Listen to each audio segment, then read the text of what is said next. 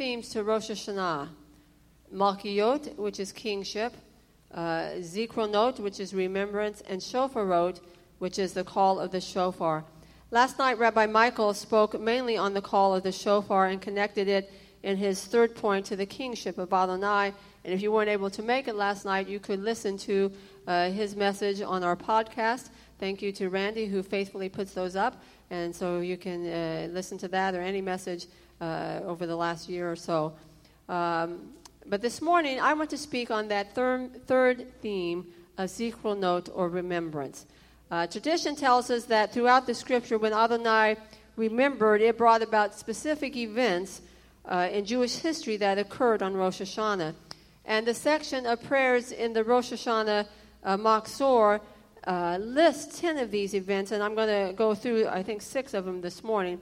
And one writer describes this section of the Rosh Hashanah prayer as following.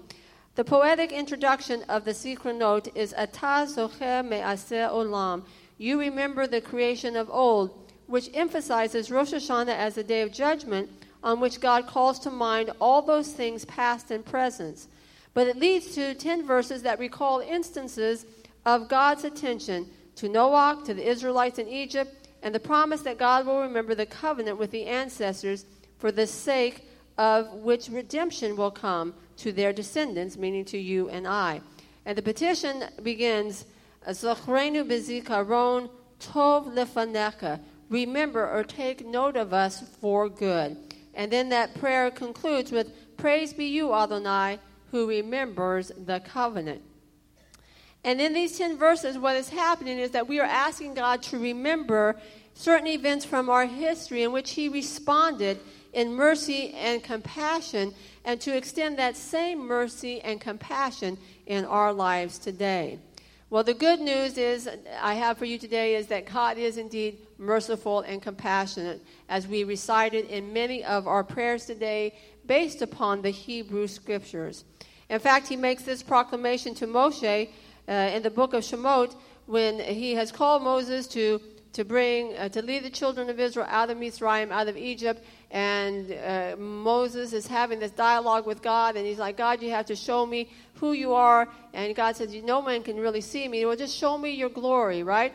And God hides Moses in the rock, and he lets his glory pass before him. And at that time, God says, the Lord, a God merciful and gracious, slow to anger, and abounding in steadfast love and faithfulness. Selah, just reflect on that. Merciful and gracious, slow to anger. In other words, God is patient with you and me. Aren't you grateful for that? I am. And he is abounding in steadfast love and faithfulness. The psalmist reiterates this over and over again. In fact, in Psalm 145, which we recited earlier. But here's a couple of verses in Tehillim 86, verse 5 and 15. For you, O Lord, are good and forgiving, abounding in steadfast love to all who call upon you. Isn't that good news? If you will call upon God today, he wants to extend his grace and his mercy towards you. And verse 15 says again, but you, O Lord, are a God merciful and gracious, slow to anger, and abounding in steadfast love and faithfulness. So as we look at several of these 10 verses from the Zikronot prayer this morning, I want to encourage you to remember that God is indeed merciful and compassionate, and to expect his faithfulness in your life as you enter into this year of 5778. So I just want to read through 6 of these, and then I have, I think, 5 things I want to share with you this morning. So in the prayer it says, on Rosh Hashanah, Adonai remembered his promise to Noah, and the flood waters dried up. On Rosh Hashanah, Adonai remembered his promise to Abraham, and Yitzchak was born. On Rosh Hashanah, Adonai remembered his promise to Joseph, and he was released from prison. On Rosh Hashanah, Adonai remembered his divine promise to the Jewish people, and the first steps were taken that would bring deliverance from Egypt. On Rosh Hashanah, Adonai remembered his promise to Hannah, and Shmuel, the prophet, was born. And on Rosh Hashanah, Adonai remembered his covenant and ordered Abraham not to sacrifice his son, but the ram was sacrificed instead. So the rabbis, when they reflect on these statements that are in this Zikronot prayer, they say that hope is a part of the Zikronot. This past Shabbat, I spoke a little bit about the Hebrew word for hope, which is tikva, and what it meant to wait with expectation. So we hope in God and we expect him to move because he is a God who remembers. What does that mean? Well, it means that we expect him to be faithful and compassionate to us just as he was to our forefathers. So when we think about Noah and how he was on that ark with all those animals, and how God remembered Noah, and the waters dried up, right? And he delivered him. So we expect God to extend his mercy to him. We expect him to love us and be patient with him. And we expect him to move in our lives. So let's look at 5 things that this prayer spoke to me, and the scriptures that encourage us with these things. First of all, he is a God who remembers what he has promised. Again, a little Hebrew lesson here. The common word for Hebrew is zachor, to remember, zachor. So we wear those pins on Yom HaShoah, the zachor pins. But the basic connotation is not just recalling something mentally, but it also includes a focus on responding. In other words, when God remembers, it always leads him to act on our behalf. In Jeremiah chapter 29, verse 10, he says, I will remember you and fulfill my good promise to you. Isn't that exciting to understand? That when God says, I remember, it's because he wants to move and to do something on your behalf and on my behalf. So in each of these incidents that are recited in the secret note prayers, and so many others in the scriptures, we see Adonai stepping down into the situation of man to act on behalf of his people, whether they're in a time of trouble or they're simply looking to him for a specific need that they had. Adonai says that he will do what he has promised in your life and in mine. Look at what he says in Tehillim 105, verse 8. He remembers his covenant forever. That's a long time, forever. And the promise that he made for 1,000 generations. Later in this particular psalm, it talks about how Adonai provided water, manna, and quail for the children of Israel in the wilderness, and concludes by saying it was because he remembered his holy promise to his servant Abraham. God remembers, and when he remembers his covenant, he steps into your situation and into my situation and into the world to demonstrate who he is in our lives. Does anyone need God to step into their situation today? Well, he wants to encourage you that he remembers his promises, and in remembering, he wants to move in your life. It just requires us to turn to him and to allow him to move in the way he wants to. Tehillim, Psalm 103, verse 5 says he fills our life with good things, and that's what God desires to do. Secondly, because he remembers, he quickens life to his people. This is seen in the story of Yitzchak being born and Shmuel being born. Both of these women were barren. In the natural, there was no hope for life. They could not conceive. We know that Sarah was past childbearing age. She was actually 90 years old when she gave birth to Isaac. And Hannah, we know, could not bear children.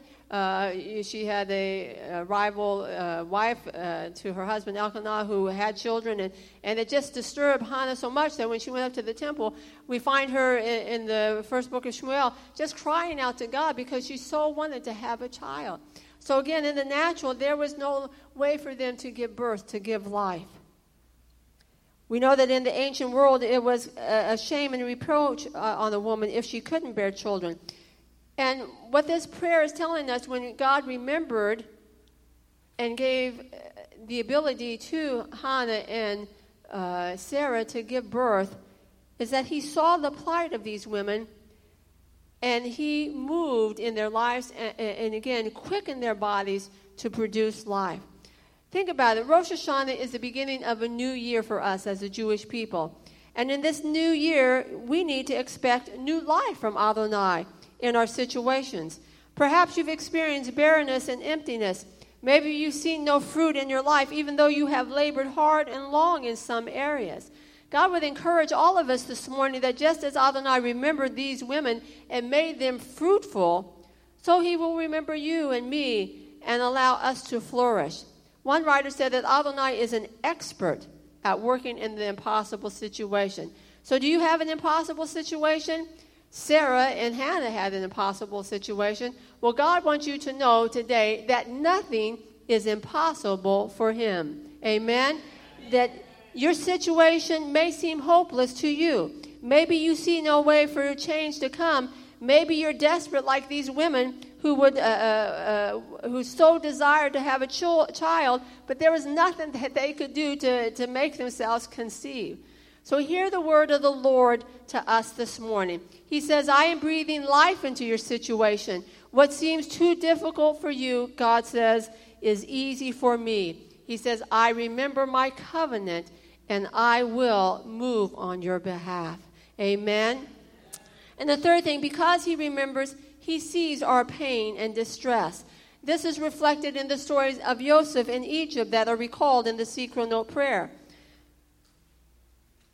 Both of these are stories of people in great pain who were experiencing disappointment in their lives. Think about it. Joseph was sold by his brothers who initially wanted to kill him. How disappointing and painful that must have been for him. They were his brothers, his mishpachah. They were the ones that should have been able he should have been able to depend on, to count on when things got rough. But instead, they were the ones who betrayed him and hurt him. And Adonai saw that, and he watched over Joseph until he finally made him a ruler over Egypt. Then years later, we read in the beginning of the book of Shemot, Exodus, of how the children of Israel were under such oppression because they were forced to work making bricks for the Egyptians. And we know from the scriptures that the Egyptians were hard taskmasters who brutally enslaved the Jewish people, demanding more and more from them. And in the first few chapters, it says that Adonai saw the groanings of the children of Israel, and he sent Moshe to deliver them out of Egypt. I want to encourage each of us, whether you're here today or you're listening on the podcast, that as we enter into the year 5778, let us know that God is not unaware of the pain and distress that you are experiencing right now. And because Adonai is a God who remembers, I want to encourage you that he will move on your behalf just as he did for Joseph and for the children of Israel. He will be the father, the mother, or the sister or brother that you never had or that let you down. He will be the support and the strength that you need in your time of trouble. Even if there are those around you who are pressing you and seeking to push you down further and further, know that Adonai sees this and that he will bring you out of that situation just like he brought Joseph out of prison.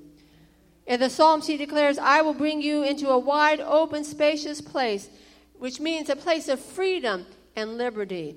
The enemy meant to keep you down, but God says, like I raised Joseph up, I'm raising you up to a new position. No power of darkness can stand against my plans for your life, declares Adonai. He says, I made you the head and not the tail. You will rise up in victory, and you will come out of the pain that you are experiencing. He says, I will heal you. I will restore every area of your life, your emotions, your health, your marriage, your relationships, your finances. God is a God who remembers and seeks to restore. Which leads us to my next point. Because he remembers, he always makes a way. Again, looking back to the story of Noah and the children of Israel in Egypt, we see that God made a way for his children. Adonai was going to destroy the whole world because of its wickedness and hardness of heart. Yet he spared Noah and his family by instructing them to build an ark. This was something that had never been heard of before. Noah didn't know what an ark was, but God gave him a plan. He made a way for Noah and his family to be preserved. And then for the children of Israel, again in Shemot 3, 7, and 8, it says, Adonai said, I have seen how my people are being oppressed in Egypt, and I heard their cry for release from their slave masters because I know their pain. God knows the pain and distress that you are feeling.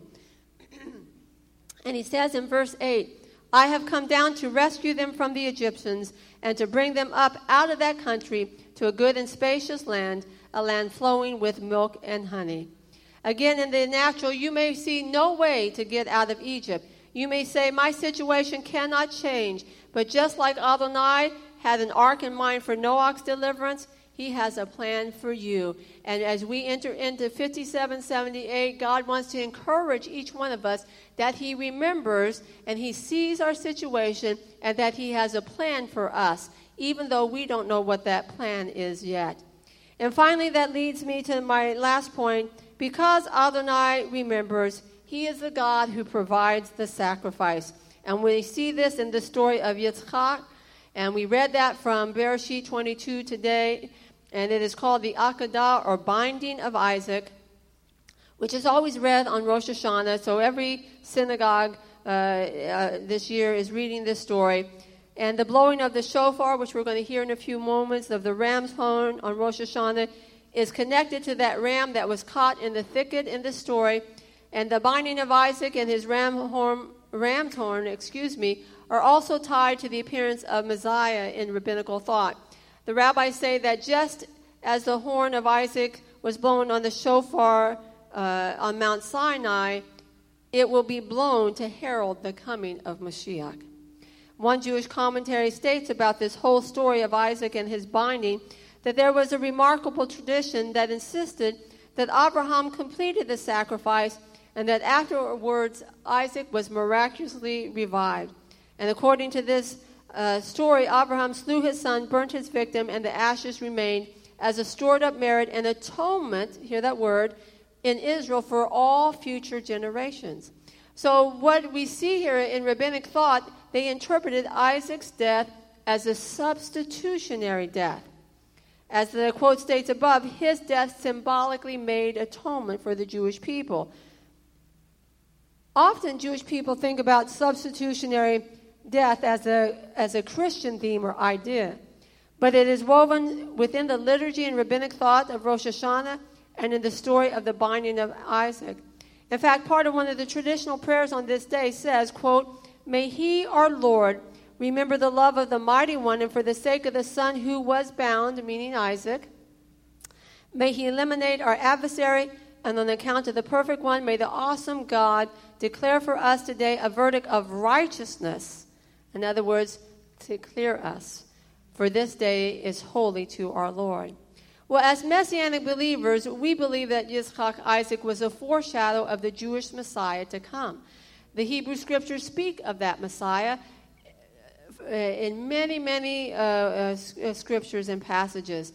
And as we have looked through those passages in the Hebrew Scriptures, we have come to believe and acknowledge that the Jewish Messiah is Yeshua of Nazareth. Abraham was tested, and Adonai saw his willingness to obey and spared Abraham's one and only son by providing that ram in the thicket to be the sacrifice. Years later, there would be another son who was ready to lay down his life on behalf of humanity. His name is Yeshua. Like Isaac, he was willing to give his life. The difference is that there was no ram to take his place. So 2,000 years ago, Yeshua gave himself up on the tree of sacrifice to make atonement for the sins of mankind, to the Jew first and then the Gentile. Today, no one has brought a ram into this sanctuary to offer as a sacrifice, for which we are very grateful. I would not want to be the one to clean up after that. So how are our sins going to be atoned for?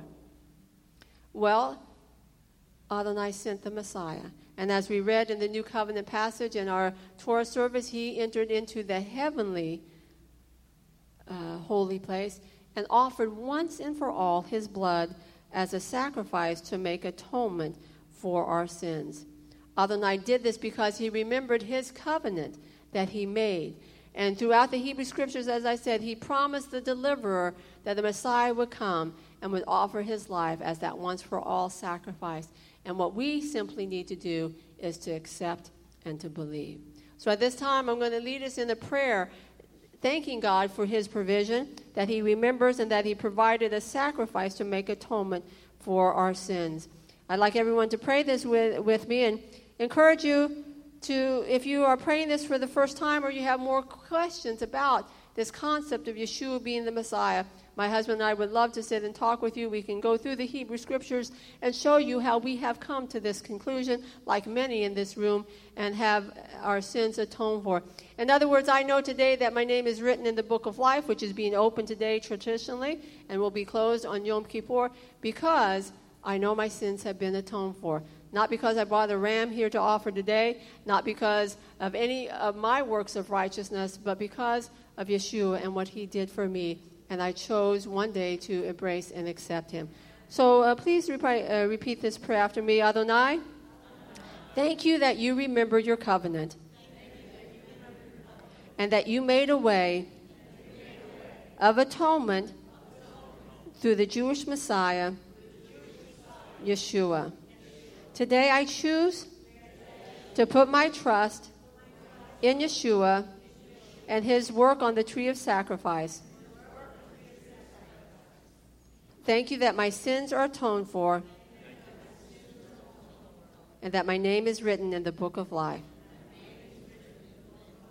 Amen. Amen. It's a simple prayer, but it's powerful if you meant it. And sometimes you may not always have a full understanding of what's taking place in a service such as this.